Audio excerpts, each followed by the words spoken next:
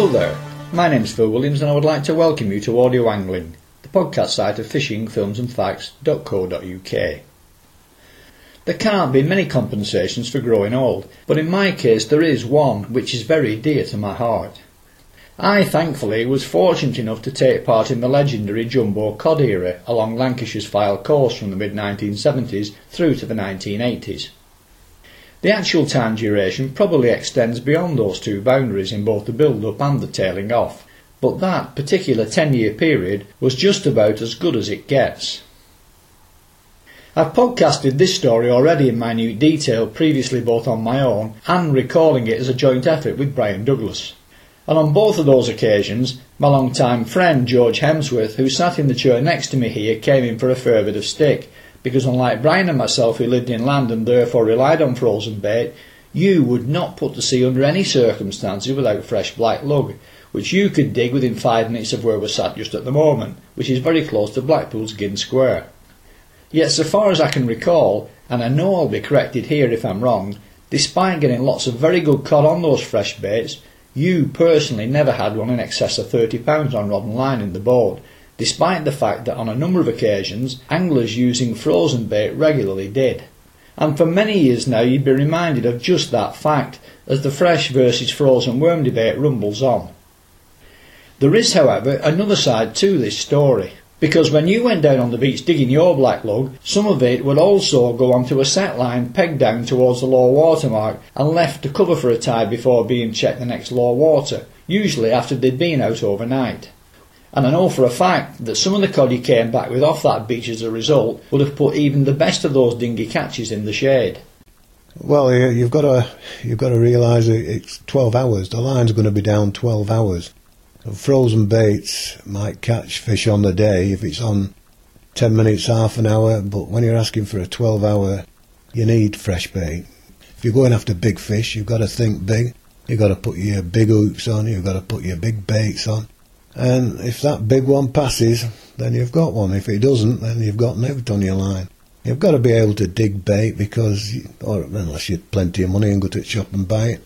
But where the bait is, more often than not, the fish are. So, everybody has their favourite spots to go to, and it's just, I think, a lot of luck. a lot of luck. I've enjoyed night lining as much as I've enjoyed fishing out in a boat, as much as I enjoyed fishing off the piers. It's been pure enjoyment. It can be a little bit when the weather's bad. I won't go into too much detail on that. And you get together, there's a group of you doing it, setting lines out, all your lines along the beach. More often than not, depending on the weather, depending on how many worms you can dig to how big your lines can be.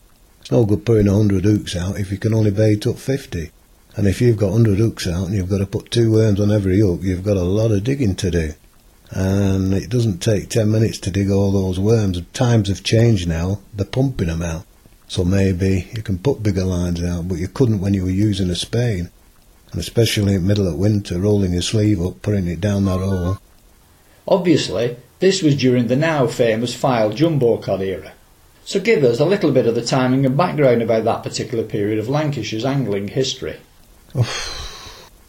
I'd say it was late 70s when they really came on. Like I say, the Fireboat Angling Club for 2 years running that I know of, in fact I have 2 trophies in there, and the biggest cod was £3. Then all of a sudden it reached as high as, I think it was £42. Now that was a one-off.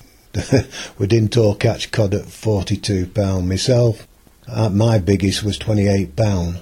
I don't know what Phil Williams's was. He'll say it was a lot bigger than that, but don't believe everything he says. Actually, it wasn't. My personal best was around £24, though collectively on the boat we had them to £38, with 3 over 30 in the same year. Unfortunately, I always ended up netting them for somebody else. I didn't get any. Now on the lines, £40 plus we were getting.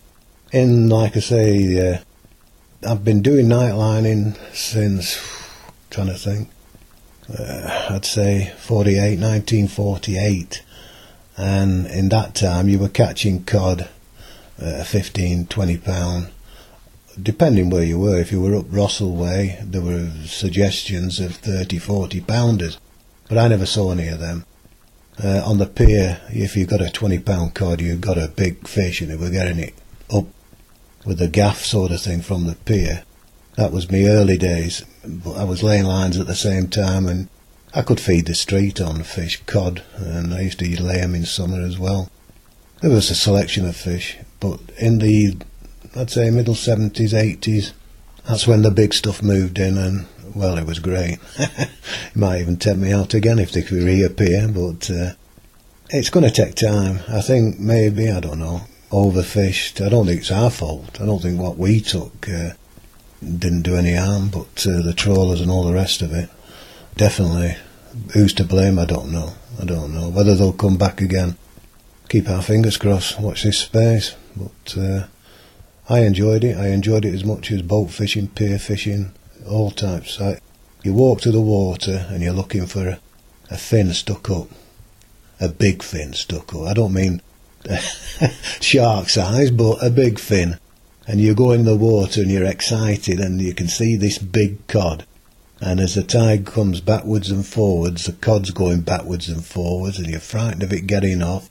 Do you gaff it? I've seen lads even diving on them and sitting on them to hold them. I've seen them lose them and all. I myself have lost quite a few in the surf when you get that exciting. And we're the same in the boats, aren't we? When you see a big one coming up, oh, the old ticker starts going. And yeah, it's great, enjoy life. Are we to take it then that the night tides were the best? I've done both sort of thing. Yeah, I think we took more on night lines. It was luck. Further down the beach, sometimes they'd get more, sometimes we'd get more. It wasn't even experience, it was just pure luck, but you had to be able to dig bait. If you couldn't dig bait, unless you were loaded, you couldn't do it. The actual cost of making a line-up was, peanuts. I think I was buying hooks then, cod hooks, at £3.100. Well, I didn't used to set 100 line hooks, it was more 50, if that. So 50 hooks weren't costing you nothing, bit of choline and a bit of nylon, and that was it, enjoy yourself, get as long as you could dig worms. And then you got your tilly lamp, and then you got your your spade, because pumps weren't in then, and that was basically it. And all your waterproofs, of course, you needed them. So give us a flavour then of the range of sizes of fish that were coming out. Well, there were certain times of the year, there were no point in going in the middle of summer to try and catch cod at £30 because there just weren't any there. You had to wait for the winter time to come before you could catch the cod. And I always found that January, February, for the big stuff, that was the best time, both in the boats, on the lines. As long as you got the bait on and the fish passing it and they see it, you've got a nice fish. I remember taking my son-in-law out, and he'll tell you himself, I put a 12 hooker out, I baited it up with 2 worms on each hook, big hooks. And the next day, we went down with 11 fish on 12 hooks, and the biggies was 40-odd pound plus. And I give him this cod to carry off, and I were collecting the others. You put a piece of string and put it through the gills and over your shoulder, and away you go. I couldn't find the son-in-law. He'd collapsed carrying this cod off the beach. He'd completely gone. I'd ended up having to carry him off as well. And I took the cod first and took him second. Kidding like. But the fish definitely came first. Yeah, time's gone by. Give us a clearer picture now of the lines themselves, how they were made up, anchored in place, and the best spots for setting them. Everybody, I like channels, getting the channels. And like I say, if there's cast there, that helps a bit more. If there were a few rocks around, so it disturbed the water. Everybody had their own favourites, well, a gentleman, I'm forgetting his name now. What's he called? Don Nicholson. Don.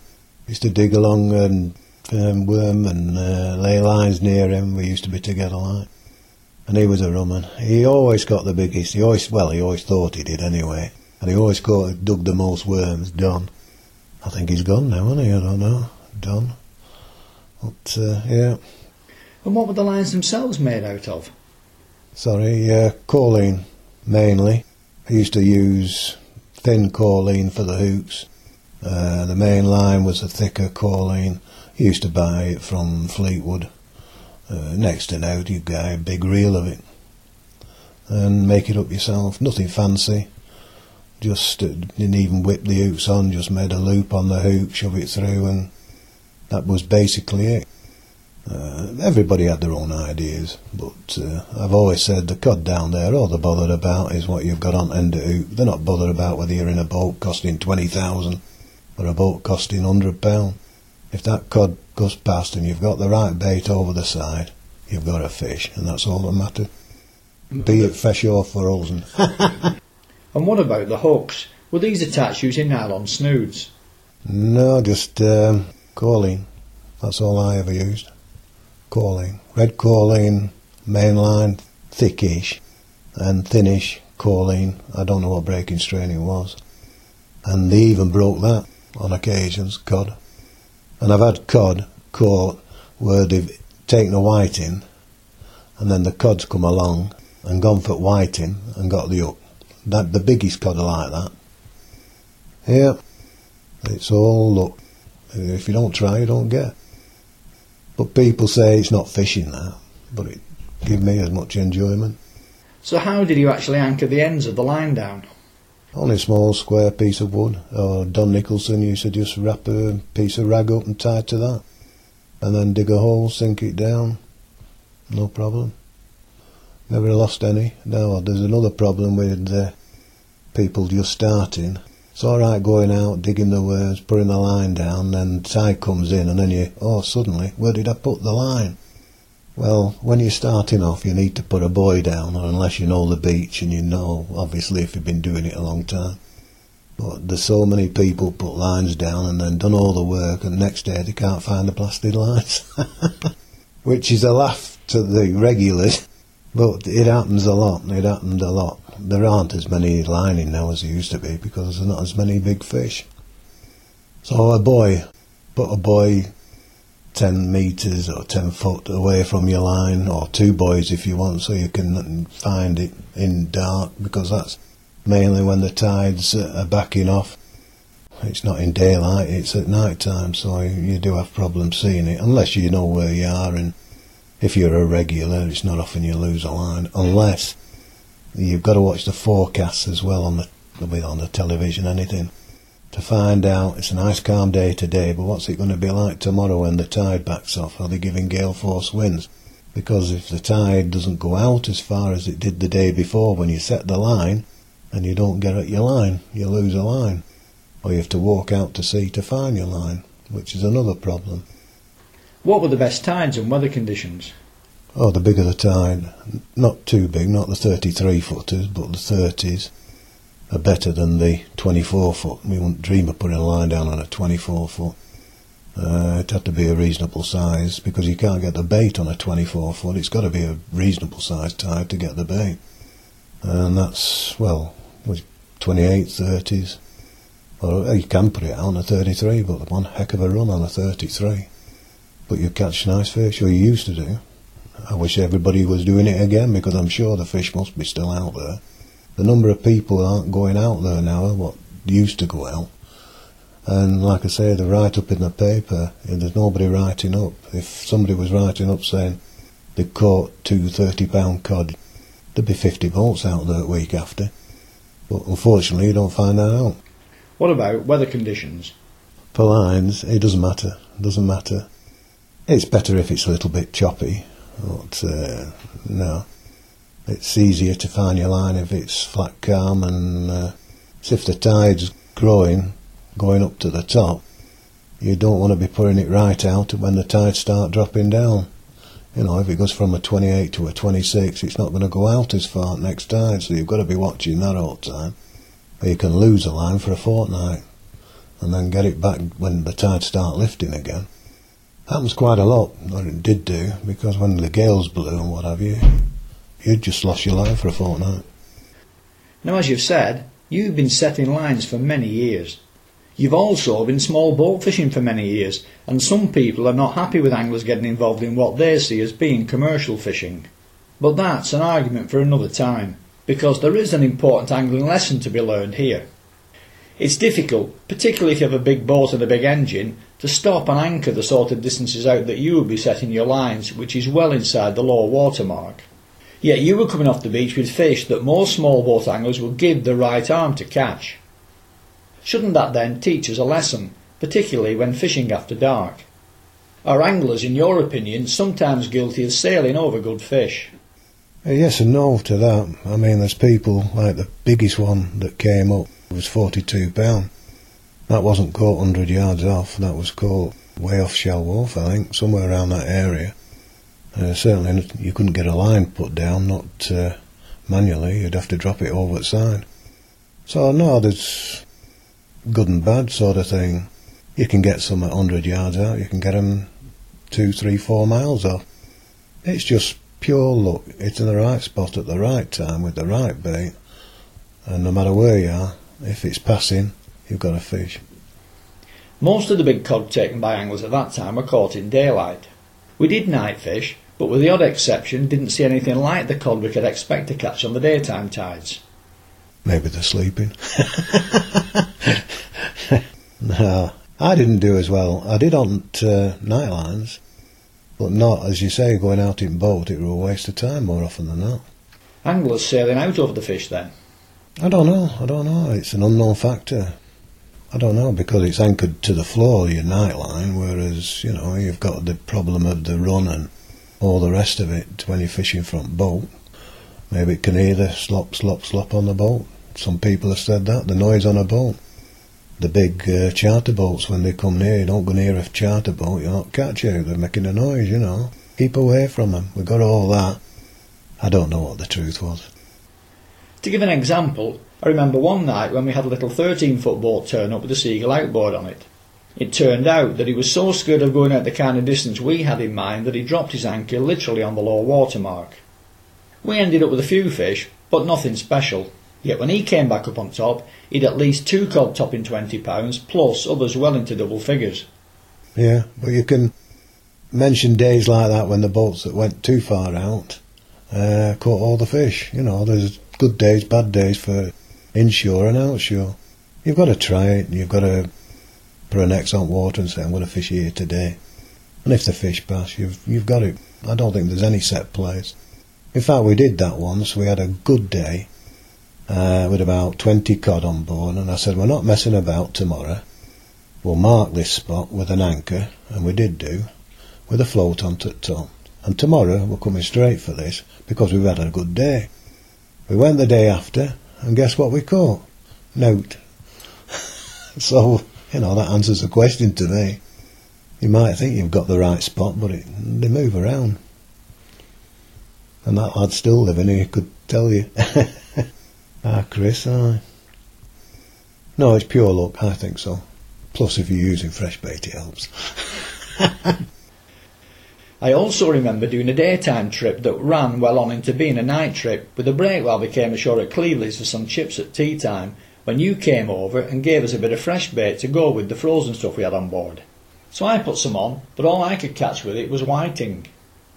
These fish were obviously picking up on the extra scent, and being quicker off the mark than the less numerous cod, were getting to the baits first.